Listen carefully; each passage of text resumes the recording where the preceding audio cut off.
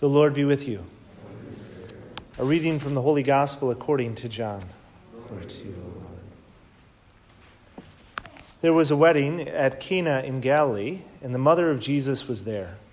Jesus and his disciples were also invited to the wedding. When the wine ran short, the mother of Jesus said to him, "They have no wine."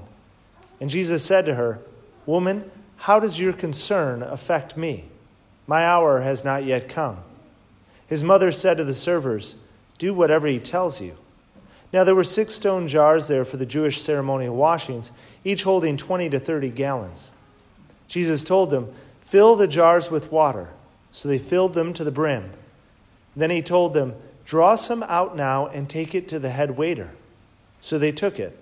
And when the head waiter tasted the water that had become wine without knowing where it had come from, although the servers who had drawn the water knew, the head waiter called the bridegroom and said to him, "Everyone serves good wine first, and then when people have drunk freely, an inferior one. But you have kept the good wine until now." Jesus did this at the beginning of his signs at Cana in Galilee, and so revealed his glory, and his disciples began to believe in him. The Gospel of the Lord. Praise to you, Lord Jesus Christ.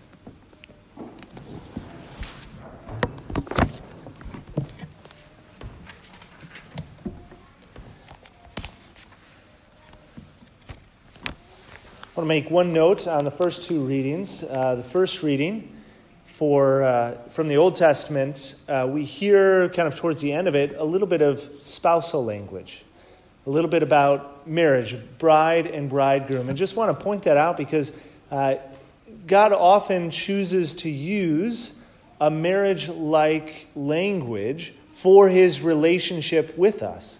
And in fact, Jesus, he's even used that more explicitly with the church later on, where he talks about laying his life down, like a husband should lay down his life for his wife.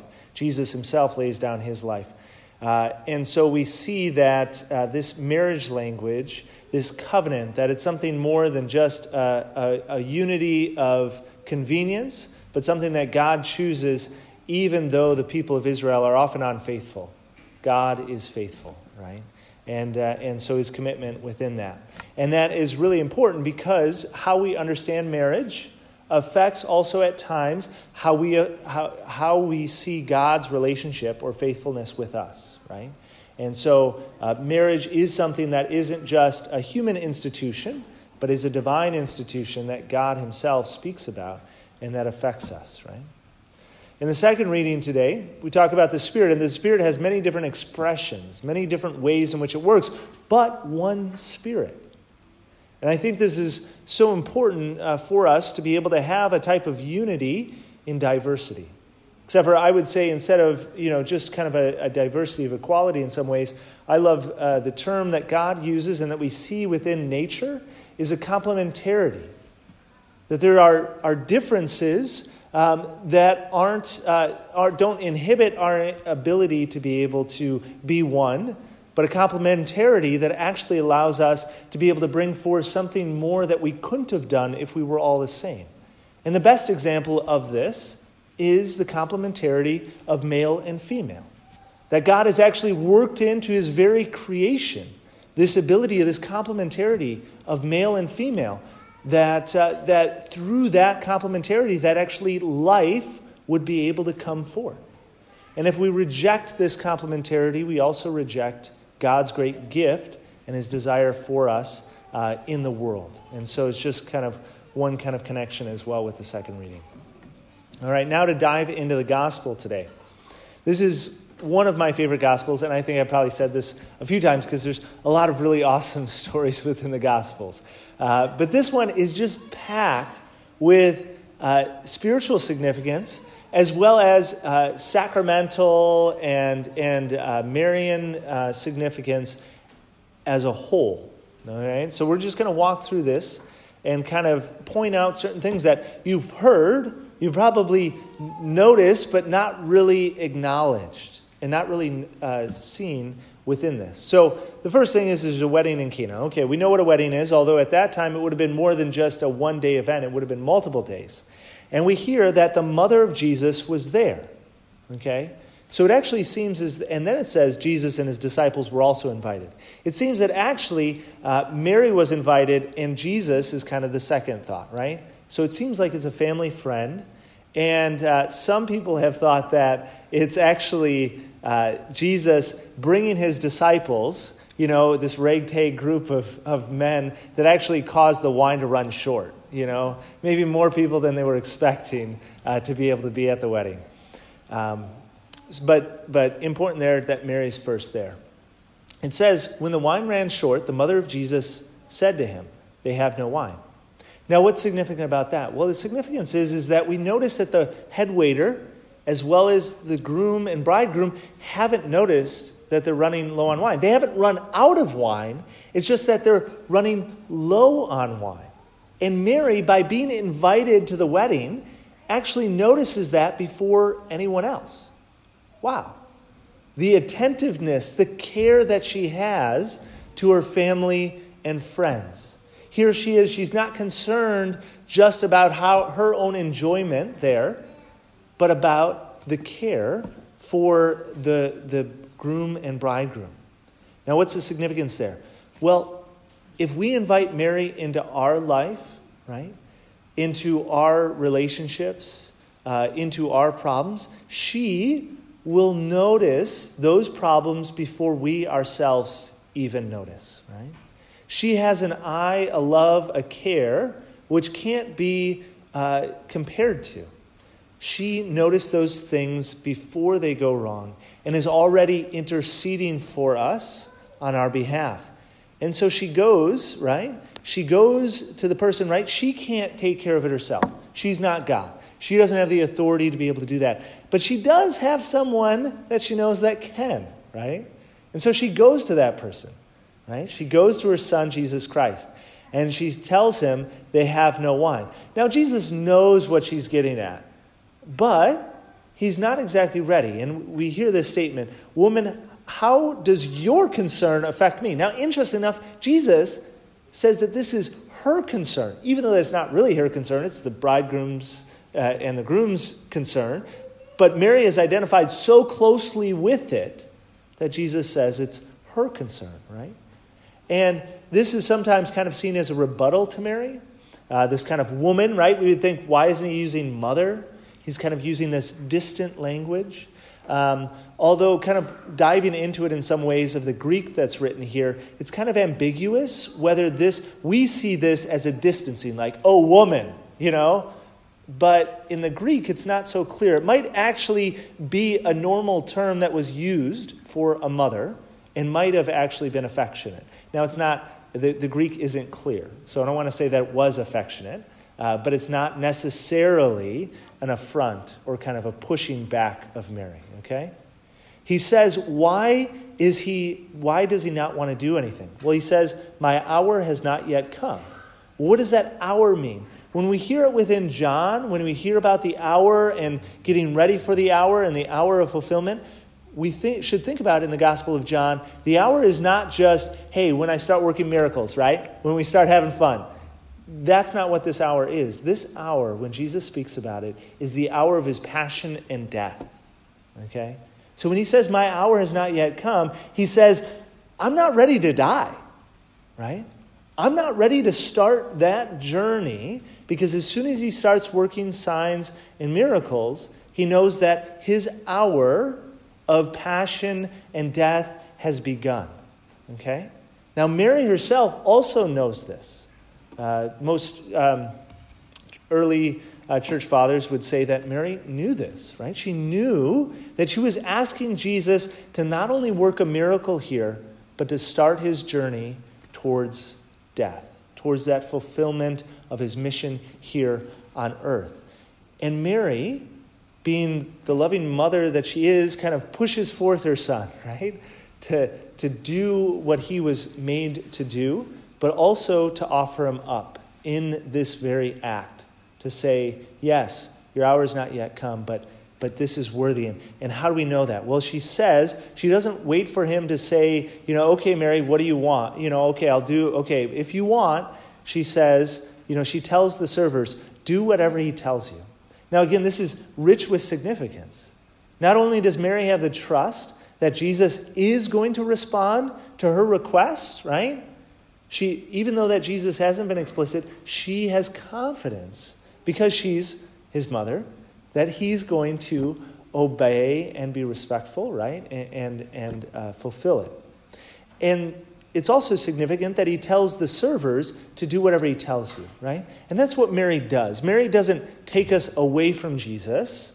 She continually points towards Jesus and says, not do whatever I tell you, right? Do whatever my son tells you. Do what Jesus tells you. Do whatever he tells you. And sometimes it's a little bit confusing, right? Sometimes we need that little bit of help because sometimes what God tells us or what Jesus tells us is a little bit confusing, okay? Here the servers know, I'm guessing that they were kind of in the area. They know what we're trying to get at. Okay, we're trying to get more wine. Jesus is going to do something, right? And then he tells them to go fill up the jars with water, these purifying waters. And it's kind of like, we need wine, not water, right? So you can kind of imagine the servers just kind of doing this with a certain amount of distrust, right? As we ourselves often do as well at times when we hear certain commandments by God. We're kind of like, well, I don't really get it. I don't see the connection, right? But yet, they were confident in Mary as well as Jesus that they said, okay, we don't get it, but we're going to do whatever he tells us. And so in their trust, in their faith, in their action, Jesus actually transforms something, right? Now, I want to make another significance of this, is that Jesus could have worked this miracle in many different ways, right? He works the multiplication of the loaves by taking something that's already there and multiplying it. He could have taken the wine that was already there and just multiplied it, right? He could have just filled those jars from nothing into wine, right? And filled them up. But how does God often work? God often works, and Jesus works in his miracles as well, not by a solitary lone action, but actually by cooperation with us. That he asks us to do something, and in our cooperation, miracles take place, not by ourselves, but by our cooperation with God. And that's what we see here as well. The servers respond and obey him, and in that, miracles take place. So they take this water, and again, they only get water, because that's all that they're able to do. But God transforms it, Jesus transforms it into wine. Now, it's not only just another substance, but we'd actually say here is that there's a significance of kind of this natural water that's good, and God transforming it into this wine that has an almost supernatural quality. In kind of Greek mythology and others, as well as the ancient kind of idea of wine and inebriation at that time, wine and alcohol was seen as this type of participation in kind of divine life. It's this kind of overfilling joy that it takes us out of our normal life and gives us a certain amount of divinity. Now, I want to be very clear here, right? In moderation, okay? Right? Wine is good, is something that God has given us to cheer our heart. However, it needs to be properly used and not misused. And that's often true with many of God's greatest gifts, is that they can be easily misused by us. But we want to acknowledge that it is a good gift, right? And so we see also here the significance of, at times, God taking natural things and through our cooperation with him, transforming it into something supernatural. We see this within the sacraments, within baptism, taking ordinary water and making it a means of salvation. We see it here at the altar where we take ordinary bread and wine, and it transforms to become the Eucharist, the body, blood, soul, and divinity of Jesus Christ by our cooperation and doing whatever he tells us, right? And he told us to do this in remembrance of him, right? So we see this significance happening again and again. We also like to say that this wedding feast of Cana is where Jesus actually instituted the sacrament of marriage. That God took this institution, this bond that he created of marriage, a natural good, and actually transformed it into a supernatural good. A sacrament that would actually be a dispenser of grace in our life, right? That marriage is no longer just a natural bond, but a supernatural bond that God has blessed in a supernatural way, okay? Now, the last thing to kind of point on is that the head waiter is amazed, right? He's amazed, not only because he has wine. He didn't even realize that they were running short on wine, right? Maybe not the best head waiter, okay? But when he tastes the wine, he says, wow, this is the best wine, right? Normally you serve good wine and then inferior wine after. But here, Jesus is inversing it. Now, what significance do we have of this?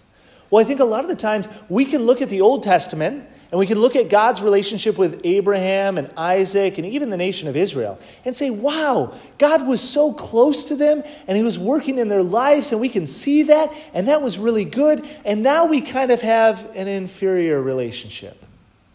We kind of have not as good of a wine as a relationship as they had back then, right? God served the good wine then, and now we just have an inferior wine. But actually, that's not the case. That's actually a really poor way of looking at the way that God is working in the world. That we can actually acknowledge that we're not living in an inferior time, later in the church of, we haven't quite, held to exactly the early church and everything that the early church did. But no, we can actually say that we live, by many accounts, in the golden age of God's relationship with his people. Why? Because we have all this revelation that has been given to us. We have the scriptures, the Old Testament, the New Testament. We have the doctrine that it wasn't just planted as a seed in the early church, but actually has been developed and understood. And so we have a clearer understanding of the sacramentality of the theology, the understanding of God. And that God has given us the sacraments of the Eucharist, the sacraments of marriage, that we're able to take advantage of those things, as well as confession and baptism and anointing of the sick. These are amazing gifts that God is giving to us in a personal and interactive and real way to us today. And so, as we continue here, let us acknowledge the great gift that God has given us in all of his amazing gifts. The gift of Mary, the gift of marriage, the gift of having us cooperate with his grace, and the gift here at Mass. And so let us do whatever he tells us. Let us allow him to transform our natural good into hopefully supernatural, the supernatural good of wine in our life.